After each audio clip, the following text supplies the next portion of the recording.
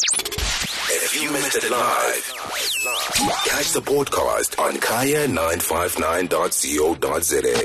A real delight to speak to you, Isaac. And I think for anyone who's anyone, if we sit back and just reflect on the last 3-4 years that we've been through in terms of the global and the South African economy, boy, we've had a lot to navigate, right? It still feels as though we have yet to catch up to pre-pandemic levels of economic growth and progress.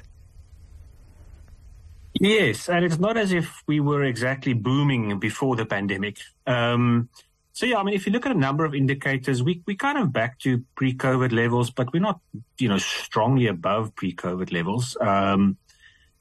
We basically just returned to the sort of the situation we had before the pandemic, which in itself is good news. But we obviously want to be in a very different place. We want to be an economy that's growing rapidly, that's creating jobs. And really to get there, we need to be investing a lot more. And I think that's sort of the nub of your question. How do we get more investment into South Africa? Yeah. And I guess before we even talk about South Africa itself as an investment destination, we also need to understand that we might be a small, but we are a very open economy that is typically swayed by a lot of the global factors. When we talk China, the economic recovery is still in waiting. The US, inflationary factors. Help us contextualize some of the other issues that we're battling with at a global level before we then come to South Africa as a potential investment destination. Absolutely. I think the global context is massive and often underestimated by us, with an insular focus on our own problems. So, I think the big issue internationally, the number one issue is the global interest rate cycle. We've seen the US Federal Reserve hiking interest rates quite aggressively. Now, what that does, among other things, is it kind of sucks capital out of emerging markets like South Africa towards the US because investors can get decent returns without taking any risk. So that acts like a magnet for capital globally. So it's a very capital constrained environment for countries, across the emerging world. Now that picture is now starting to shift because we're now talking about interest rate cuts from the Fed, this year as US inflation has actually started to ease quite nicely. So I think it is a different picture and possibly a bit more of a benign picture for countries like South Africa. And then, of course, yes, we are very closely linked to China in the sense that we're a big commodity exporter. And, the Chinese economy has not really been doing that well. They've got their own problems. You can spend a lot of time talking about that. But just let's say at a high level, China is not growing as strongly as it used to. And that has an implication. And then I think the other thing remembering is kind of the mix of commodities that we export also slightly falling out of favor. As electric vehicles gain traction, yes, platinum, palladium becomes less attractive. And that is a particular problem because obviously we're the biggest producer of those commodities. 100%. I'm glad you allude to what we're seeing in terms of commodity prices because that's often been our competitive card or secret sauce, right? But when you do take a look at South Africa in comparison to some of its other emerging market peers, how do we stack up? Yeah, so the commodity story is very important, and that's a blessing and a curse, So when commodities are booming, we do well, and when commodities prices are low, then we struggle. And I think that's sort of where we are at the moment. So in that sense, we're very similar to countries like Brazil and Mexico and a lot of Latin American countries. We don't look too different to them. Where we do differ quite a lot is countries like India, Indonesia, where you have large populations that are sort of growing into the middle class, that are urbanizing, and there's an internal growth driver. There's a lot of investment in those economies, building out the infrastructure. So there's like a snowball effect, one thing leads to another, and you can sustain rapid economic growth rates.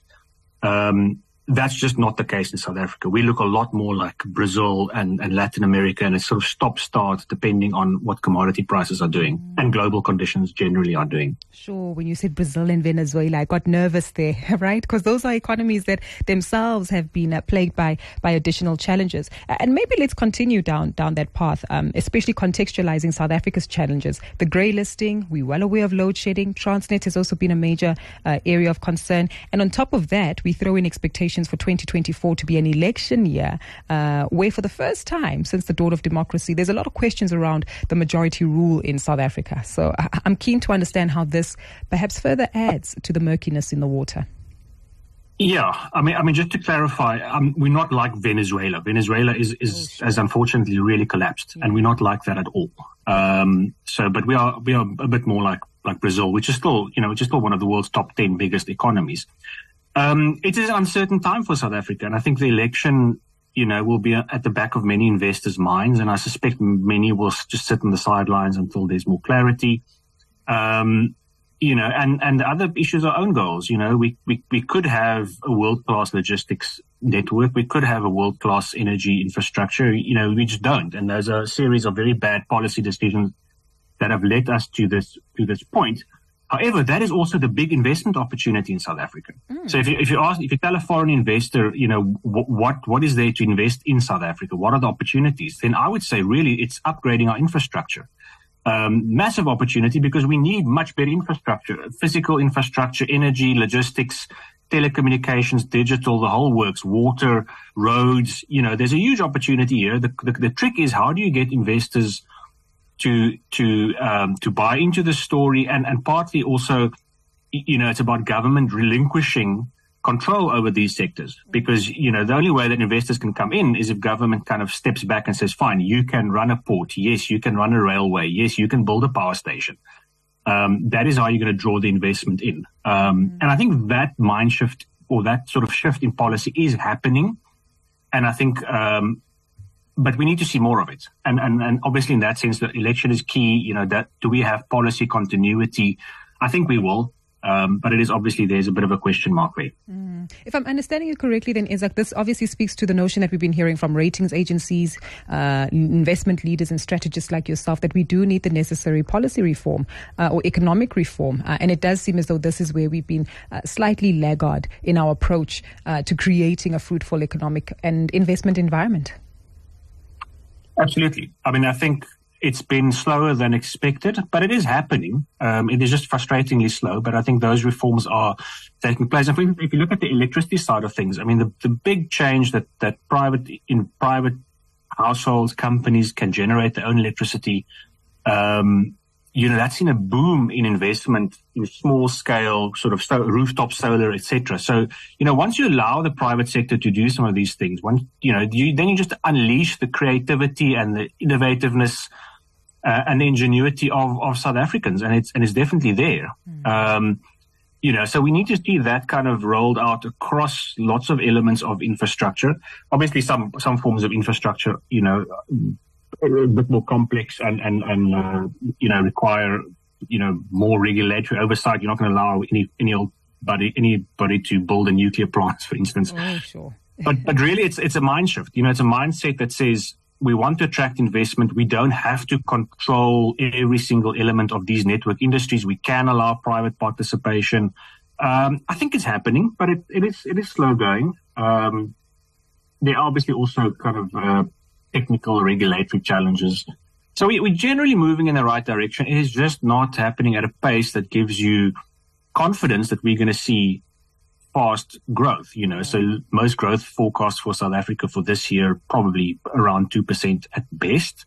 Sure. And of course, that creates another impediment to investment because if you have a rapidly growing economy, that also attracts other kinds of investors. So it's that snowball effect that you want.